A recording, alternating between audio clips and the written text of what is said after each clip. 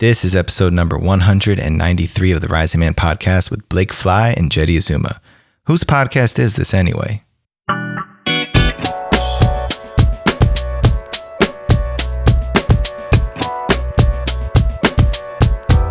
Welcome back, Rising Man family. Thank you for joining me here today. This is Jetty Azuma checking in behind the mic for another Rising Man podcast episode.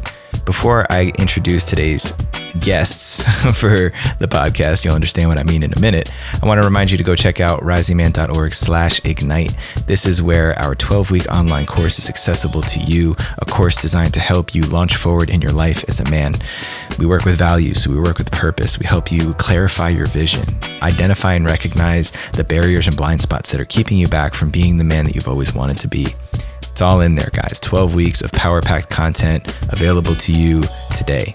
So if you've been sitting on the sidelines, if you haven't been making strides forward in your life, this is the best way to get that fire started. All right, guys. This is an interesting one. My guest for today is actually myself, because my buddy Blake Fleischacker, aka Mr. Blake Fly, who is a speaker, creator, an extraordinarily thoughtful human being, one of the most thankful and thoughtful people I know, also a devoted and joyful father and husband, basically hijacked the podcast and flipped the table on me for an impromptu interview. What started off as a check-in between two buddies about fatherhood turned into a deep dive into my own personal reflections from 4 days away from my family that I had recently. We discussed some of my biggest takeaways, falling in love with myself all over again, and remembering that I'm actually a pretty good friend and a fun guy when some of my responsibilities are not surrounding me. Blake poked and prodded for the juiciest takeaways of rest and respite from family. So whether you're a father or not, stay tuned for some priceless reflections on life, caring for oneself, and learning to fall in love with yourself all over again. Without further ado, well, myself and Blake Fly.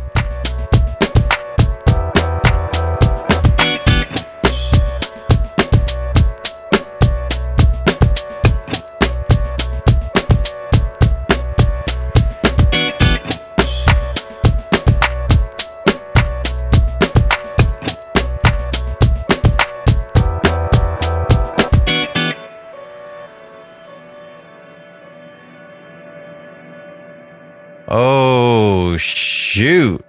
Look at us. Welcome to the Made Up Show, Jetty. Buddy. I got on a call with you like 15 minutes ago, 10 minutes ago. And the first sentence you tossed at me was the fact that you had a breakthrough experience. You are fresh off of it. You just finished 4 days solo, not for work, not because you got the flu, but because you chose to invest 4 days with yourself. And I'm sure you had a plan going in. Maybe it was super rigid. Maybe it was super empty, but there was intention. Now you're back. And while it's fresh and top of mind, I just asked, why don't we make this like a micro interview? Because man, you got some gems, some wisdom, some insight. So dude, why'd you go somewhere for 4 days? Not for work, not for family, not because you were sick, even though it is all for work and all for family, but where'd this come from? What prompted it? What was the intention? Man. Well, first of all, just for clarity's sake, I didn't actually go anywhere. My wife took my kids to my in-laws' house. So that's one. I got to still be on my home turf, which is different, right? Number two, I can't take the credit for choosing this. In fact, I had a lot of resistance to it. My wife was like, hey, I recognize that most of your getaways are work-related. I want to give you some time. And I almost said no. I was like, I don't know if it's the right time. That sounds nice, but yeah, you guys having to drive. I was looking for reasons to not accept it. Yeah. Also an interesting bullet point. And the fact that it's 4 days, people hear me talk about fasting for 4 days all the time. It was like a family fast. It's like a family and responsibility fast, which as a father, for the first time in almost 6 years, I've never done. I've had time away from my family for up to 8, 9, 10 days at a time, but it's never been with this intention of, I'm not doing this for work. I'm not doing this for ceremony. I'm not doing this to be of service to anyone or anything other than me. And it was remarkably uncomfortable at first, but I settled in really nicely. All right. There's a lot here. Sure is. Now, first of all, was this your awesome wife, Carrie's idea in full? Like she kind of brought it to you like, hey, here's the vision, or it was something you were both kind of throwing around, trying to find time on a calendar? How did the proposal of these 4 days get birthed? I guess just a really little bit of backstory is that we had a really wild 4 months. Everything's happening in force for us right now. I don't need to go into too much detail about it, but damn, we got thrown on the spin cycle 3 or 4 times in the past 4 months. And in crawling out of it in the past month, we've found that we needed some space, that we often bite off more than we can chew. We fill up our plate because that's just the kind of people we are. So in taking some things off the calendar, we had an open weekend that coincided with something she wanted to do that's nearby her hometown. And she saw the opportunity and said, hey, I want to give you a weekend to yourself. And she immediately put conditions on it. She's like, but the only condition is you're not, she didn't say you're not allowed, because she knows I don't like when she says that, but she said, I'd like to ask you not to do work all weekend, not to go and be of service somewhere, but to do what you want to do. And that was when I almost shit my pants, because I'm like, I don't know, what do I do? And I just do what I want to do. I was actually, that was my resistance, was I was nervous that I wouldn't take full benefit and advantage of the time. Because you want to do those two things. Oh, yeah. Genuinely. You want to work. You want to be of service. That's who you are. That's what you're about. So that's kind of like not, oh, thank you for making me not have to do the stuff I like hate doing. It's, oh, shoot. Things I love are off the list. So what's still on the list? Yes, which is a list that I kind of tucked away and put in between the mattress and forgot that I put there. Yeah. When I pulled it back out, I was like a kid again. In fact, within 12 hours of my family leaving, one of my closest buddies, you know him, Rowan Tyne, he lives here with us. And he's like, man, he's like, you look like you got younger. And over the weekend, we spent a lot of time together. He's like, and you're really fun to be around, dude. He's like, I've never gotten to just have fun with you like this. And I was like, yeah, I'm telling you, man, I'm actually pretty fun to be around. I'm a pretty good friend when I have time for it.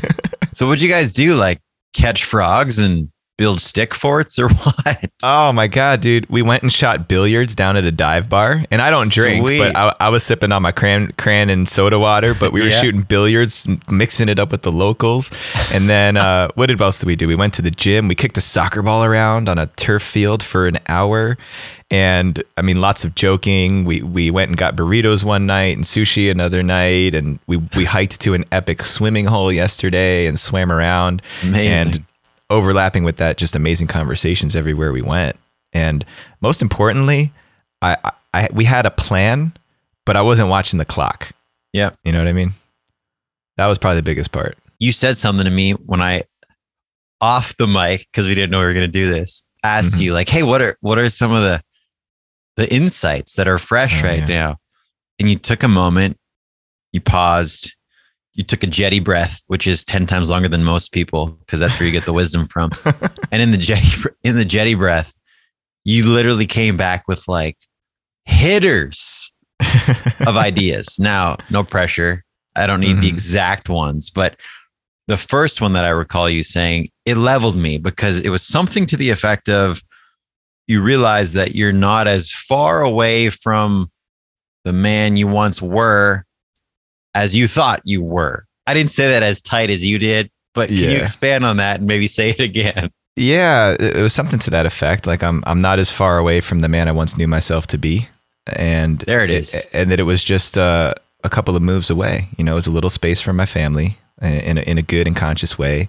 It was a releasing of certain responsibilities that I normally hold on to, and a surrender to things and an openness to do things that I love again. I had a whole bunch of reasons why I don't go out and hike to the watering hole on the weekends, because there's so much to do. Yeah. And really just surrendering to that idea and finding out that as soon as the conditions are met, that version of me comes back out again. And honestly, I've mourned that guy. I think it's the part of us as fathers, when we really show up as providers and partners and fathers, that we feel like we have to relinquish that old part of ourselves. Yeah. And honestly, sometimes we do. You know, sometimes our families do need us to show up for them, but that it doesn't actually take that long to get back there. That was the biggest thing. My family left within 12 hours. I was doing work at a coffee shop, feeling like a kid again. And that was huge, that it doesn't have to be some huge, massive, colossal effort. And I think that's often what drives men to run away from their families, run away from responsibilities, thinking that I'm so far from that man, I need to find him again. He's there. He's right there. Just Yeah. got a couple tweaks of the dial. Right. You're making me think of all these experiences that I've had in doses. One of them probably 6-8 months ago while the world was pretty shut down. Buddy of mine, he and I met up and we went longboarding under a bridge. And it was just like this little slope, new pavement. So it's pretty awesome to go longboarding. And he and I have been best friends for almost 15 years. And we realized, hey, you and I have never skateboarded together. Now, we're not huge skateboard guys, but I have one. He has one. We use them to get around. But it was this aha moment of, this is an activity you and I have never actually experienced in combination. And this is so cool because it was like a thing I did when I was 10. But he and I were there mid-30s, just resurrecting this previous pastime, but for the first time with one another. So for you and Rowan, these past 4 days, even for yourself, it's cool to hear that there was almost these like rekindlings of, oh, I remember this guy, or hey, this is available to me way more than I realized. So what did you do with the thoughts when they inherently came up about work and family? Because if you're not seeing us on video right now, I'm making this gesture where it's like as if the water line is rising from my chin up to the top of my head. And usually day to day, it's like family and work, it rises up and it's up there most of the day, if not all day. So what did you do with the family and the work thoughts that probably came up? Well, here's another hitter is I often feel overwhelmed and entrenched in my work tasks and my family tasks to the point where my nose is like, if you see, you guys can't see but it's like the water line is just below my nose. You know, those movies where the water's filling up in the room and they get to that point where they're tilting their head back and trying to get the last bit of fresh air. Right. That's often how I feel. And it's not that when my family was gone, I didn't work at all. Cause you know, there were still things I needed to get done, but I was working from a completely different place, a completely different context. It was fun again. I enjoyed it. Like I said, I was at a coffee shop. I probably got more work done in 3 hours at the coffee shop than I normally do in a week because it was just so easy. There was no resistance. I knew that when I left the coffee shop, I could not just take my time, but not feel the urgency of getting back home so that I don't miss the handoff with the kids. And something that was really revealing is, in fact, when I left the coffee shop and I was driving home, I called my family. And instantly, as soon as I could feel the tension that my wife had around the kids, they all wanted to talk to me at once. And the volume just goes through the roof all of a sudden, and it's like and I could feel it. I was like, whoa, it's washing back over me. So I checked in with my family, but I did it very deliberately. And when I felt like I told my wife, I said, hey, I'm starting to feel myself get drawn into this. Let's just end the conversation here. I'll check in later, but I'm gonna step back out. And that allowed me to maintain that equilibrium, but it was also informative to let me know how close to that edge I am and that I'm often just sunk in it. Profound stuff here, Jetty. Profound stuff. Now, we'll shift gears a bit in case you do end up sharing this with some of the guys in your communities and stuff, because there's some gold in here. But you saying, okay, I'm going to step out again. Some guys might hear that and be like, whoa, how do you have that arrangement where it's like, yeah, sounds like there's a lot going on right there. I was going to step back out. I'm going to go be with Jetty. So I imagine that's not the 24/7 approach between you and your lovely wife, but you've probably built to a place or come up with some kind of agreements, rituals, understandings. So how can a couple kind of like dip their toe into this? Because sometimes it's like, what, you want time? What, I want time? Hello, we got a lot of stuff on the plate. Yeah. I mean, that's a great point, dude. And a little bit more backstory. Just a month ago, I took care of the kids for 5 days while my wife flew out to Austin and spent time with her best friend and did all the things that she loves doing with her best friend. And this is obviously before I had my 4-day vacation. Yeah. And so I knew that she needed that because she was overwhelmed and just kind of overtaxed. And in the time where she was gone, when we would call, it would be very quick, like, okay, just check it in. Okay, gotta go. We're heading somewhere. Yeah. And there was a part of me that's like, you don't want to talk to your family, And at the same time I said, but I also kind of get it. Like, I'm sure that like she doesn't want to be pulled back into this world right now. So I think that was a huge part of how we achieved it, is she got to experience it first and was like, whoa, this is really huge. Oh my God, Jetty never has. In fact, coming back from that vacation was when she said, we really need to make this happen. It's not an option. We need to make some time for you. Yeah. So I think it's just being on the same team and recognizing that we're still in this together. And oftentimes we've caught ourselves before, many times, competing for time as a resource. Yeah. We both have had businesses. We both have had things to tend to outside of family obligations. And there was a time where we were on opposite sides of the field. And we actually gave ourselves this like a cue word. I don't know if there's like a cue word or like a word that we like a signal word, where if one of us recognized that we were doing that, we'd say, okay, we got to huddle up. We'd say we got to huddle up so we can get back on the same side of the field and figure out, because the adversity's out there. It's not, we don't have to have that in here. It's already out there. So how can we get back on the same team? So, and that's been many years in the making, much more than I could just speak about briefly here, but being in partnership and genuinely caring about the person that you're with. This is incredible, man. I know it's a flyby, but I wanted to capture it because I feel like this is a gift. I had a run-in with you while you're basically, your hair's still wet from the 4 days of just being in the pool of self. So that's sweet. I know we have not many minutes left before you have to hop. So how do you want to wrap this conversation? Because it's yours, man. Wow. Well, I'm trying to think of there's a few other profound wisdoms that I took away from this time. There was also a lot of emotional processing that happened when given the space to, that was like the real good emotional. One of the things that happened to me in the last 4 months is a very close brother of mine passed away tragically and unexpectedly. And life continued to happen. We mourned him and we memorialized his life in a really beautiful way as a whole community, literally over 100 people here on the property to do that. However, there's so many layers to grieving that don't come through immediately.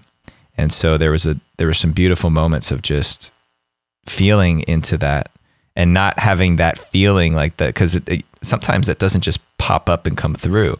It's a build up to it. In fact, it built up from the morning of Saturday. We were doing capoeira down at the beach with my buddies. I forgot to mention that one.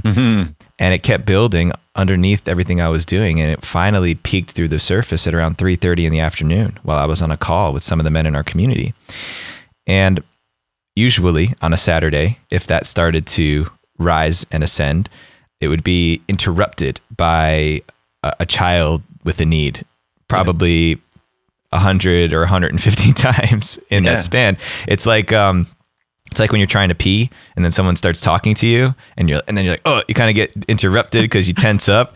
Right. So there was some really beautiful things that had to come through. And because I had the space to do that, because I was leaning into so many things, I was at the coffee shop, just listening to music, listening to hip hop instrumentals and writing songs and poems again. And the combination of all these things created a concoction that stirred up that emotion, allowed it to be released. And since then, I've felt literally lighter. I actually feel lighter on my feet, lighter in my chest, lighter in my body.